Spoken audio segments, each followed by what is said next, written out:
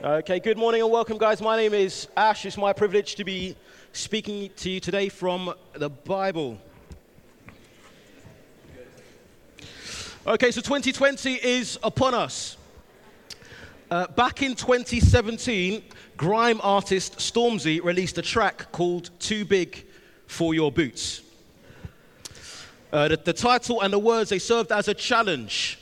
It wasn't a reference to how big someone's feet were. In fact, what Stormzy was doing, in essence, he was saying that there are some people out there who need to be brought down a peg or two. There are a few people out there who need to be humbled or brought down to size.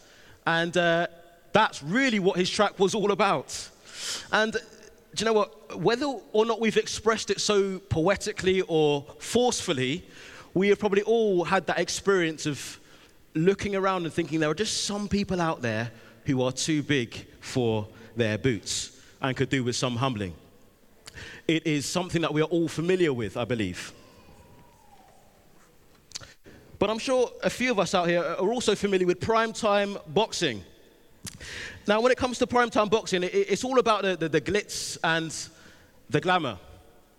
And often what would happen is the boxers would enter the stadium, they'd come towards the ring, there'd be lights and there'd be music.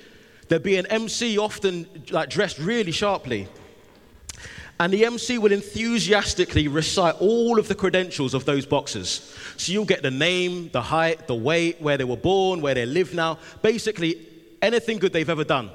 Okay, you get like the full, even their GCSE results, it'll all be there. Now, the job of the MC in that scenario is to hype the crowd up, but in reality, it's about building up the boxers in the eyes of those who are watching. You know, in life, we are familiar with this dynamic between, on the one hand, people being brought down a peg or two, and on the other, people being lifted up.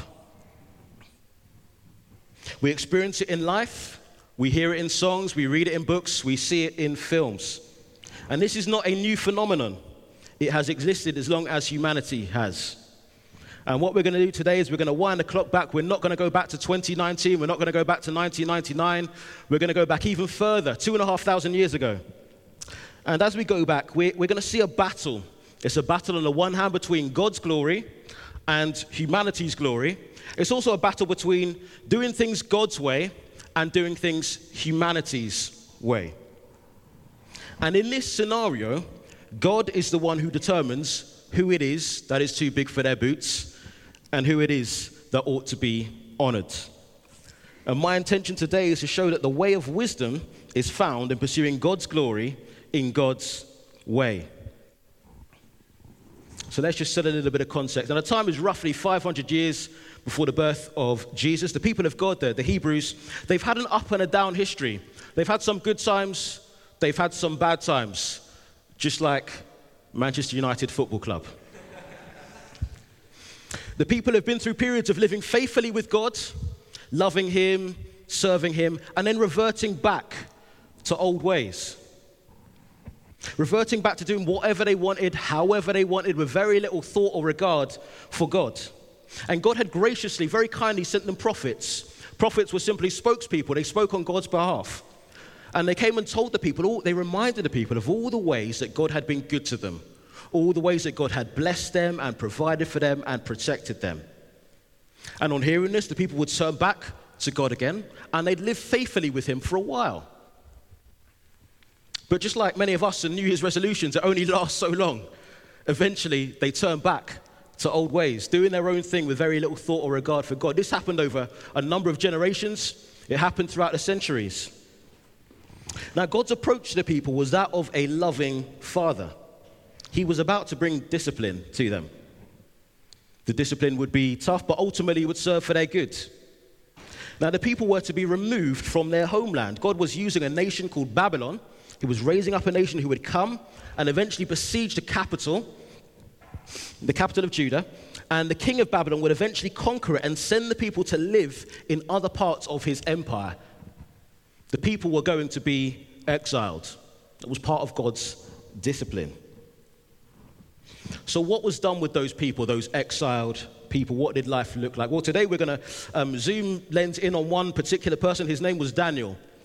And this is how Daniel was introduced to us in the Bible. This is from Daniel chapter 1, verses 3 through to 6. It says this.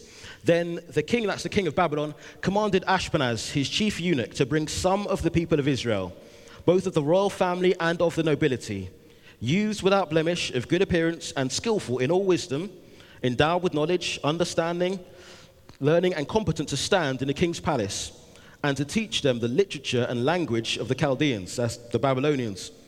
The king assigned them a daily portion of food that the king ate and of the wine that he drank. They were to be educated for 3 years, and at the end of that time, they were to stand before the king. Among these were Daniel, Hananiah, Mishael, and Azariah of the tribe of Judah. Okay, folks, well, today what we're going to do is we're going to spend most of our time looking at part of the Bible from the book of Daniel. We're going to be looking at Daniel chapter 6. We're going to be looking at a whole chapter, but we're going to take a bird's eye view of it, so we're not going to go in depth. And there are going to be 3 parts to it, so it's like a 3-act story or a 3-act play. The first act, we're going to be looking at Daniel chapter 6 and verses 1 through to 9, which I think might appear on the screen above me, but I will also read. It says this. It pleased Darius to set over the kingdom 120 satraps to be throughout the whole kingdom, and over them 3 high officials, of whom Daniel was one, to whom those satraps should give account, so that the king might suffer no loss. Then this Daniel became distinguished above all other high officials and satraps, because an excellent spirit was in him, and the king planned to set him over the whole kingdom. Then the high officials and the satraps sought to find a ground for complaint against Daniel with regard to the kingdom, but they could find no ground for complaint or any fault, because he was faithful, and no error or fault was found in him. Then these men said, we shall not find any ground for complaint against this Daniel unless we find it in connection with the law of his God. Then these high officials and satraps came by agreement to the king and said to him, O King Darius, live forever. All the high officials of the kingdom, the prefects and the satraps, the counselors and the governors are agreed that the king should establish an ordinance and enforce an injunction that whoever makes petition to any god or man for 30 days, except to you, O king, shall be cast into the den of lions. Now, O king, establish the injunction and sign the document so that it cannot be changed according to the law of the Medes and the Persians, which cannot be revoked. Therefore, King Darius signed the document and injunction. Okay, so in this first act, we see Daniel's status is challenged. Act 1, Daniel's status is challenged. Now, Daniel is a man on the rise. He's a high-ranking official in the government, and he's on the verge of another promotion. It seems likely to everyone that eventually Daniel will take the very top job in the government. His career up until this point has been exemplary. He's wise, he's determined, he's experienced. He has a proven track record. He's already worked under 2 different kings. He worked under Nebuchadnezzar and then Belshazzar. And now he's on to his 3rd king, Darius, the Persian. The Persians had come in and basically taken over the empire of the Babylonians. In fact, Daniel was so impressive that Nebuchadnezzar said of him that basically there was no one else in the kingdom who even came close to Daniel. He was the cream of the crop. Now, when someone is on the rise, people are usually generally happy for that person. They are pleased about the opportunities that await that person. They're pleased for their progress and their advancement. But I'm sure we're all aware that that is not always the case. Not everyone will be happy. You see, some people struggle with the success of others, particularly when it diminishes their own reputation or opportunities. And this is what we find with those who work with Daniel. You see, Daniel's one of the top officials. And we're told that the other officials trying to find some grounds of complaint against him. Let's just note that. They are trying to find grounds for complaint. So what that means is they've decided already, we don't like Daniel. They've decided already, we want to take Daniel down. They've decided already, we want to get his job. It's almost as if they've decided already he's guilty. Now we're going to find some evidence to justify the verdict, the guilty verdict already. They are trying to find grounds for complaints. But there's a slight issue here, and that is that the officials can find nothing wrong with Daniel and his handling of government affairs. You see, his work is exemplary. Daniel was the guy who would have turned up on time, he'd have worked hard, He wouldn't have called in sick when he didn't need to. He's a guy who would have helped colleagues out when needed. He would have been polite. And it's very difficult to take issue with such a person. The officials can find no fault with Daniel's work, so they go for the tried and trusted methods of finding something in relation to his relationship with God.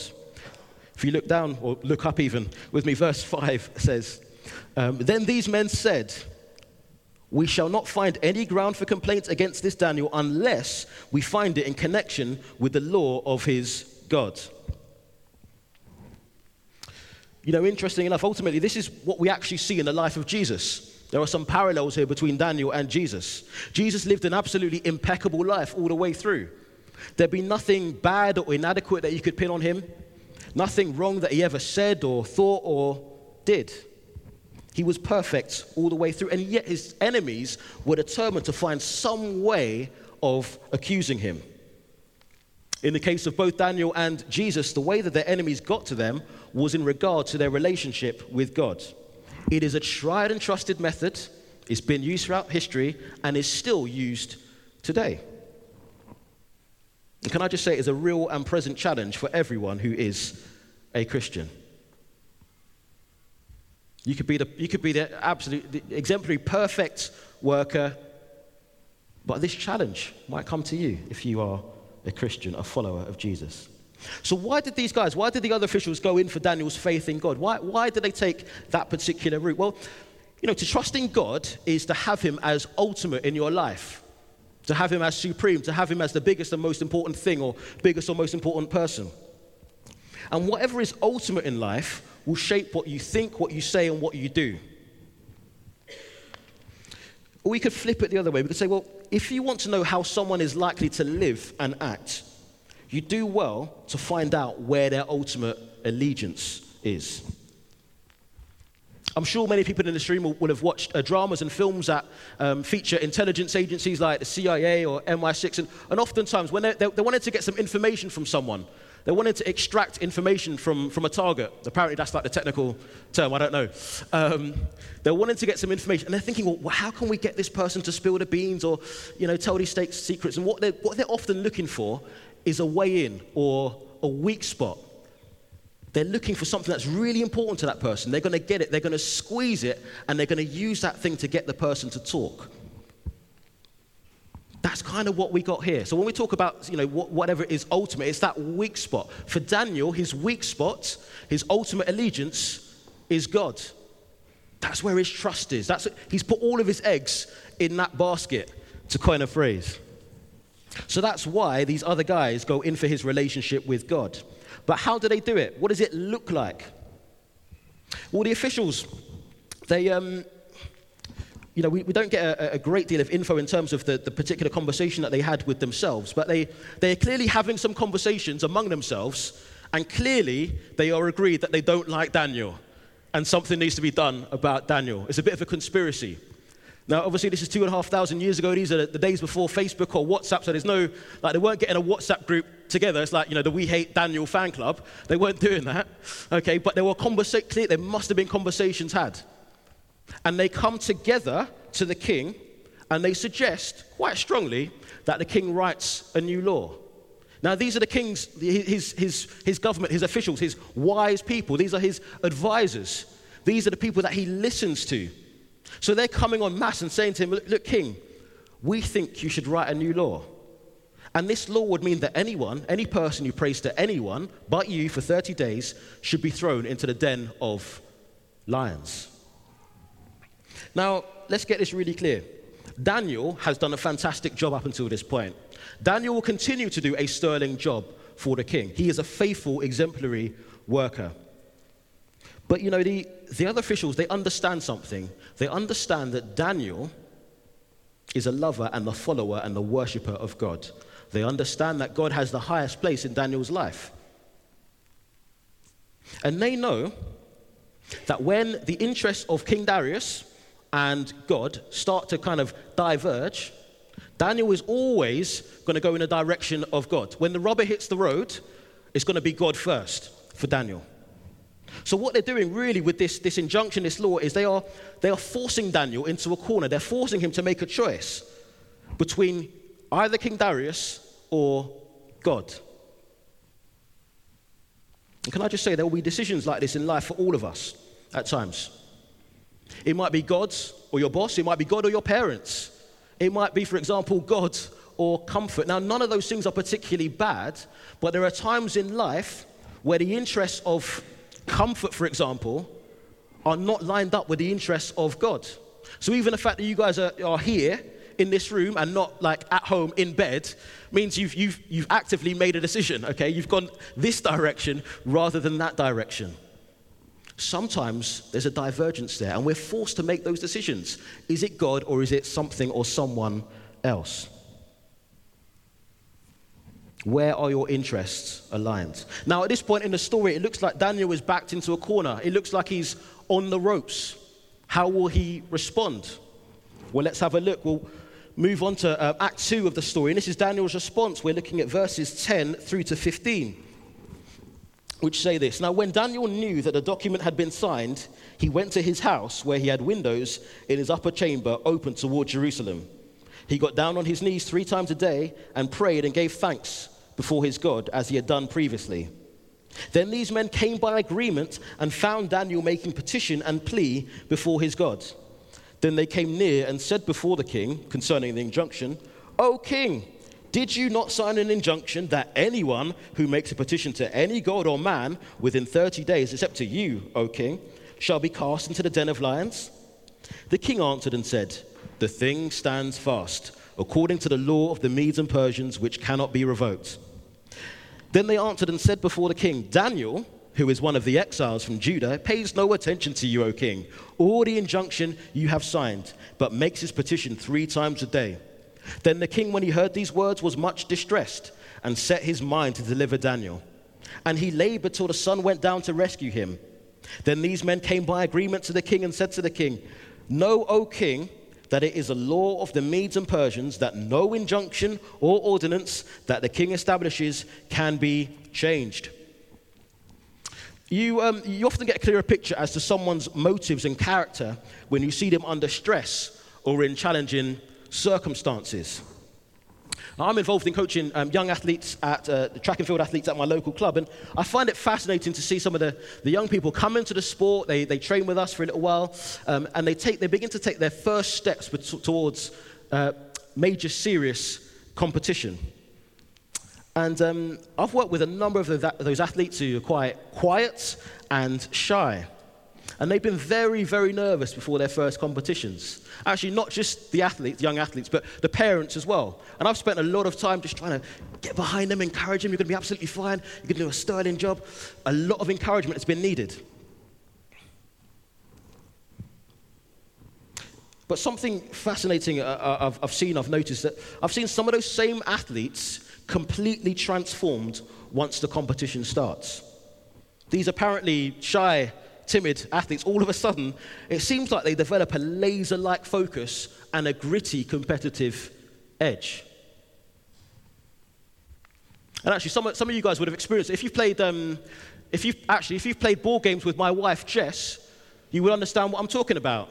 So she's very nice, she's lovely, but you play board games with her, and all of a sudden, like, who is this person? Now, it's not like, the arrival of the board game or the athletics competition changes someone, but it just reveals what's there. It reveals this gritty, steely determination, which is a really good thing, can I just say? Now, in sport, competition is often referred to as the business end. What is meant by that is that it's the time where the preparation and training needs to be put into practice. This is when it's time to deliver. At this point in the story, we see Daniel at the business end of things. The other officials, they're trying to take him down. They're trying to take down his reputation. They're trying to take his job. They're trying to take his life. Okay, this is serious business. Daniel is a man of faith in God. In fact, throughout his career, he is constantly explaining that it is God who has given him the skills, the gifts, the abilities, and the opportunities to get to where he is, all the way through. His colleagues all know this. Daniel was now put into a situation where he can have his life and safety on the one hand, or he can remain true to his principles and the worship of God. That's the choice that is before him. So it's like a game of chess. The other guys, they've made their move, and it's like, over to you, Daniel. What are you going to do? How are you going to respond? How will Daniel respond? It's worth considering. What would you do in that circumstance? What would you do if such a thing happened in this country? If the monarch, there was a new law that was passed that said, well, you could only pray to the Queen Elizabeth or King William eventually for 30 days. What would you do? You're told no prayer to anyone but the monarch for 30 days. So it's not forever, it's for a set period of time. Now, some of us will be thinking, well, 30 days, that's normal life for me. I could do that. I could live with that. Some will be thinking, well, maybe that's quite wise. Lay low, like keep my head down, keep quiet, and then get back to normal after that 30 days. We might be thinking, well, there's a bit of wisdom there. I can probably do more good alive than dead. Maybe it's better to temporarily stop praying if it means life and the ability to serve God longer term. Well, let's have a look. What does Daniel think and do?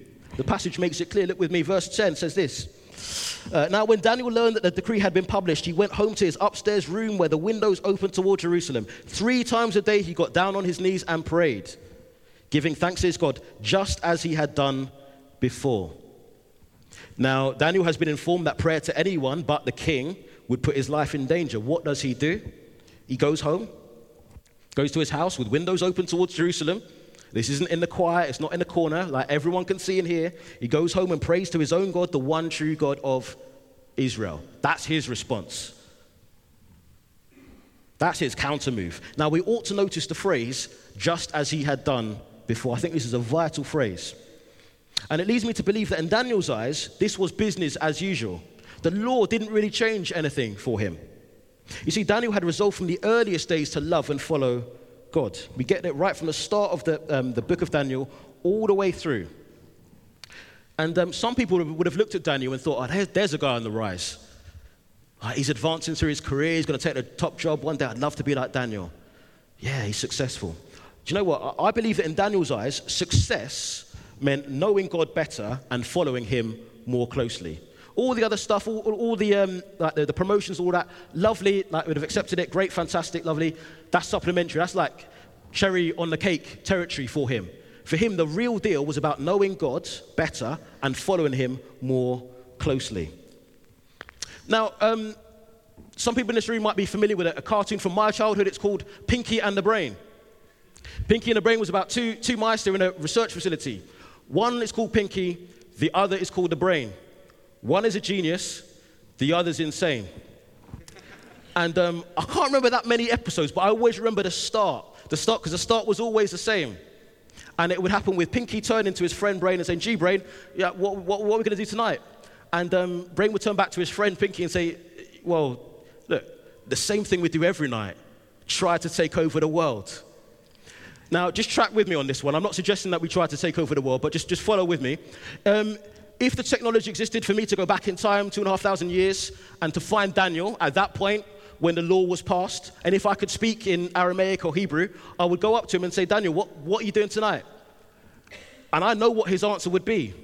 He'd probably say to me, the same thing I do every night. I'm going to go home and pray. You see, for Daniel, this prayer thing wasn't supplementary. It wasn't for particular times of year. It wasn't for like Christmas, Easter. It was baked into who he was and what he did. It was just standard stuff for him. It was as normal as breathing or eating. Now, I heard something from someone told me a couple of weeks ago. They said, I can't specifically remember many meals that I've had, but I know that I've been fed. And I think something similar could be said about prayer. Now, I can't tell you about all the prayer meetings that I've been to. I can't tell you about all the prayers that I've prayed. But this I know for sure. I have prayed and God has answered. God has provided, God has healed, God has helped, God has revealed stuff. That has been my testimony. That has been the testimony of many people sat in this room. That has been the testimony or the story of many people throughout the ages. Can't quite work out the dynamic between this particular prayer and this particular thing, but one thing I'm clear on, when we pray, stuff happens. I think Daniel got this. Daniel understood this. And I think sometimes we set the bar really high and we think, well, in order to pray, I need to know loads of Bible. I need to set aside an hour of complete silence, or I need to have a full worship band behind me. Look, we don't get too much insight into all the specifics of Daniel's prayer life here, but I love the fact that it was his standard custom to pray. That's what he did 3 times a day. Very ordinary, very plain. And I think there's some learning in there for us. As a church, 2020, we're going to be doing some new things. We're going to be launching, hopefully, an encounter meeting, hopefully a new site in Fishponds. All very exciting stuff, can I just say? But you know what? You might ask the question, well, 2021, what are we doing in 2021? I don't know what we're doing in 2021. One thing I'm absolutely sure of, unless Jesus comes back, is in 2021, we're going to be praying. And in 2022, we're going to be praying. And in 2023, we're going to be praying. A prayerless life is not a Christian life. It's absolutely vital to who we are and what we do.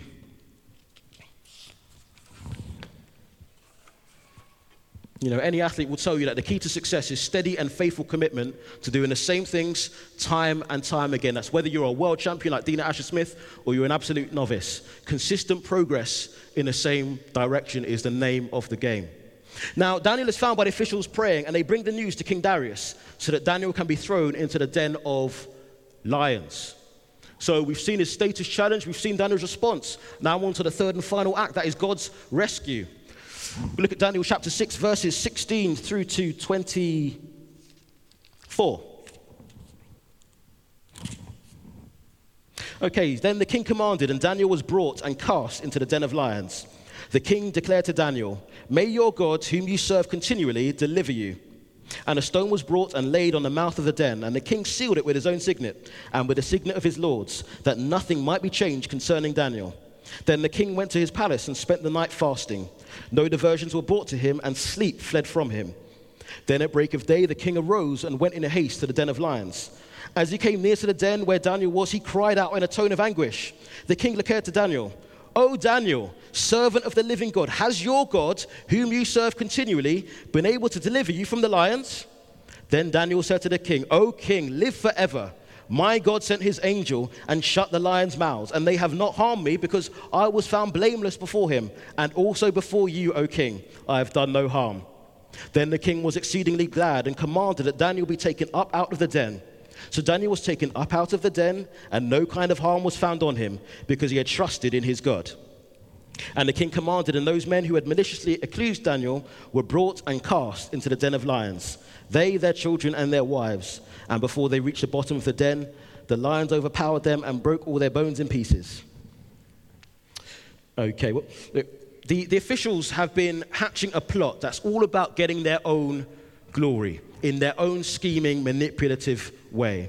They're not interested in the glory of God. They're not interested in the glory of the king. It's all about themselves. In fact, I would say they've got a bit too big for their boots.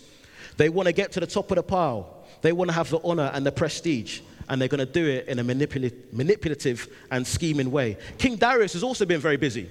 He's very conflicted. He's passed this law. He agreed to it, and then when he heard that Daniel defied the decree, he was troubled, and he was trying to do all that he could to get Daniel free. But this wasn't possible because he had made it into a law. Darius was so troubled that he didn't sleep that night. He didn't eat anything.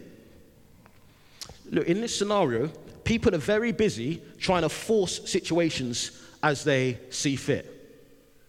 They're trying to do it all themselves and all for themselves. The officials, they're plotting.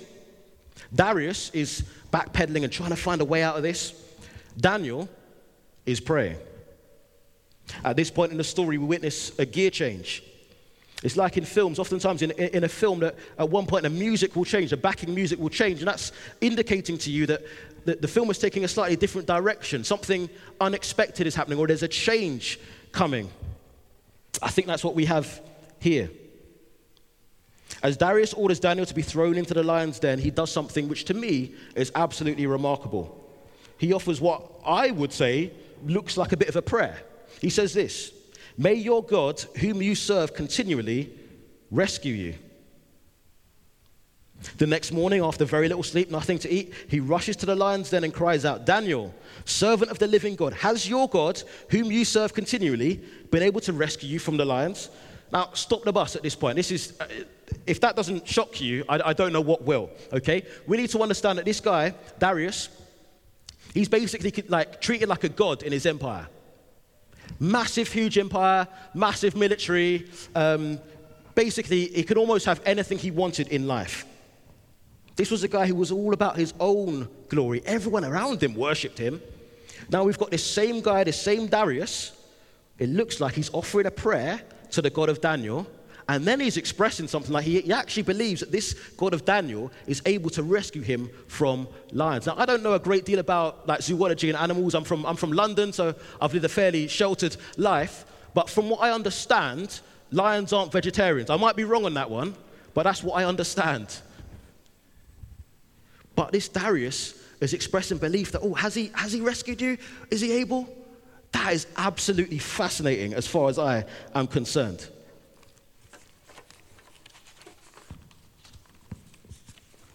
And I just wonder, it makes me wonder.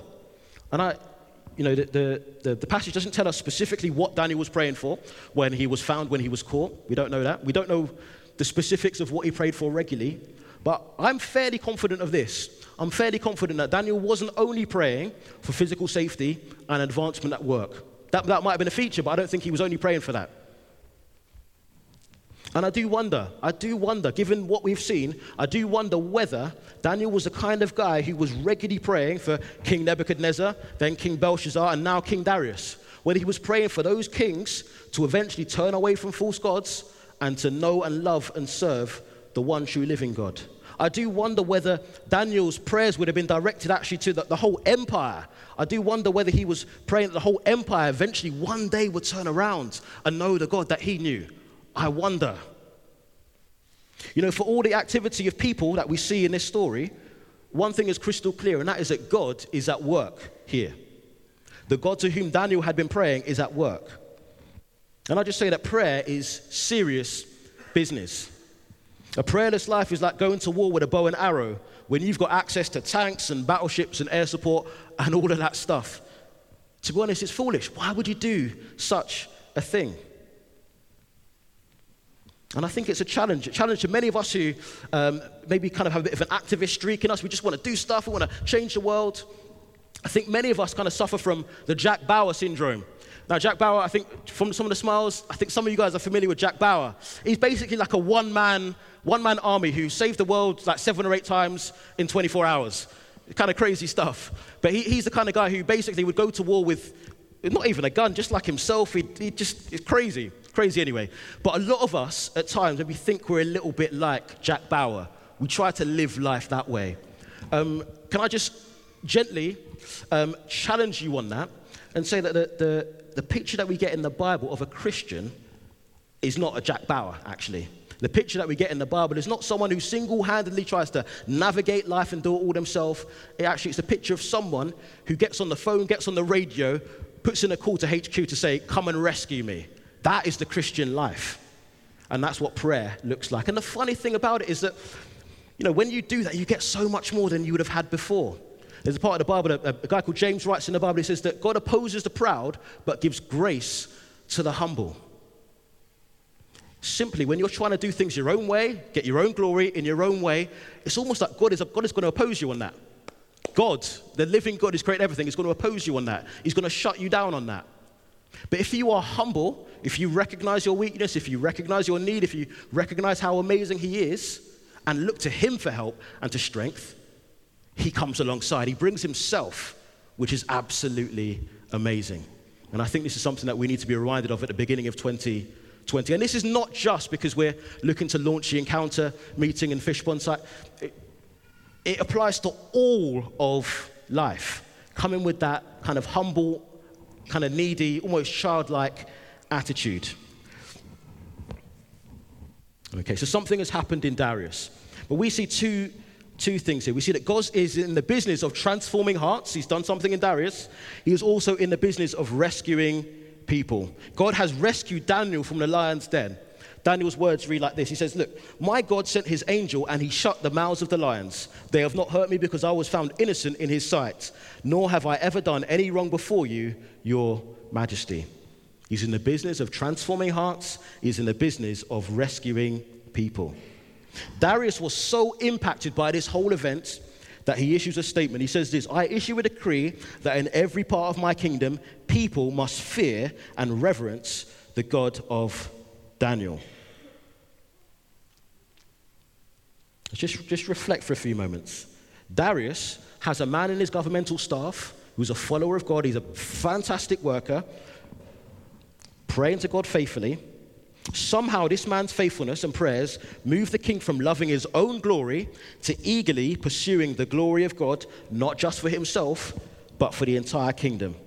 Can I just say, folks, that prayer is serious business. This is the business end of Christianity. It's clear from the Bible, it's clear from history, in fact, that look, the shape of what's going to happen in 2020 isn't just determined by political leaders. It's not just determined by kings and queens. It's not just determined by chief execs of massive companies, even though they all have a role to play. I would say there is a bigger role to play, or there's more influence to be had by God's people praying in line with God's will. It's part of the Lord's Prayer, the prayer that Jesus taught his followers. May your kingdom come, may your will be done on earth as it is in heaven.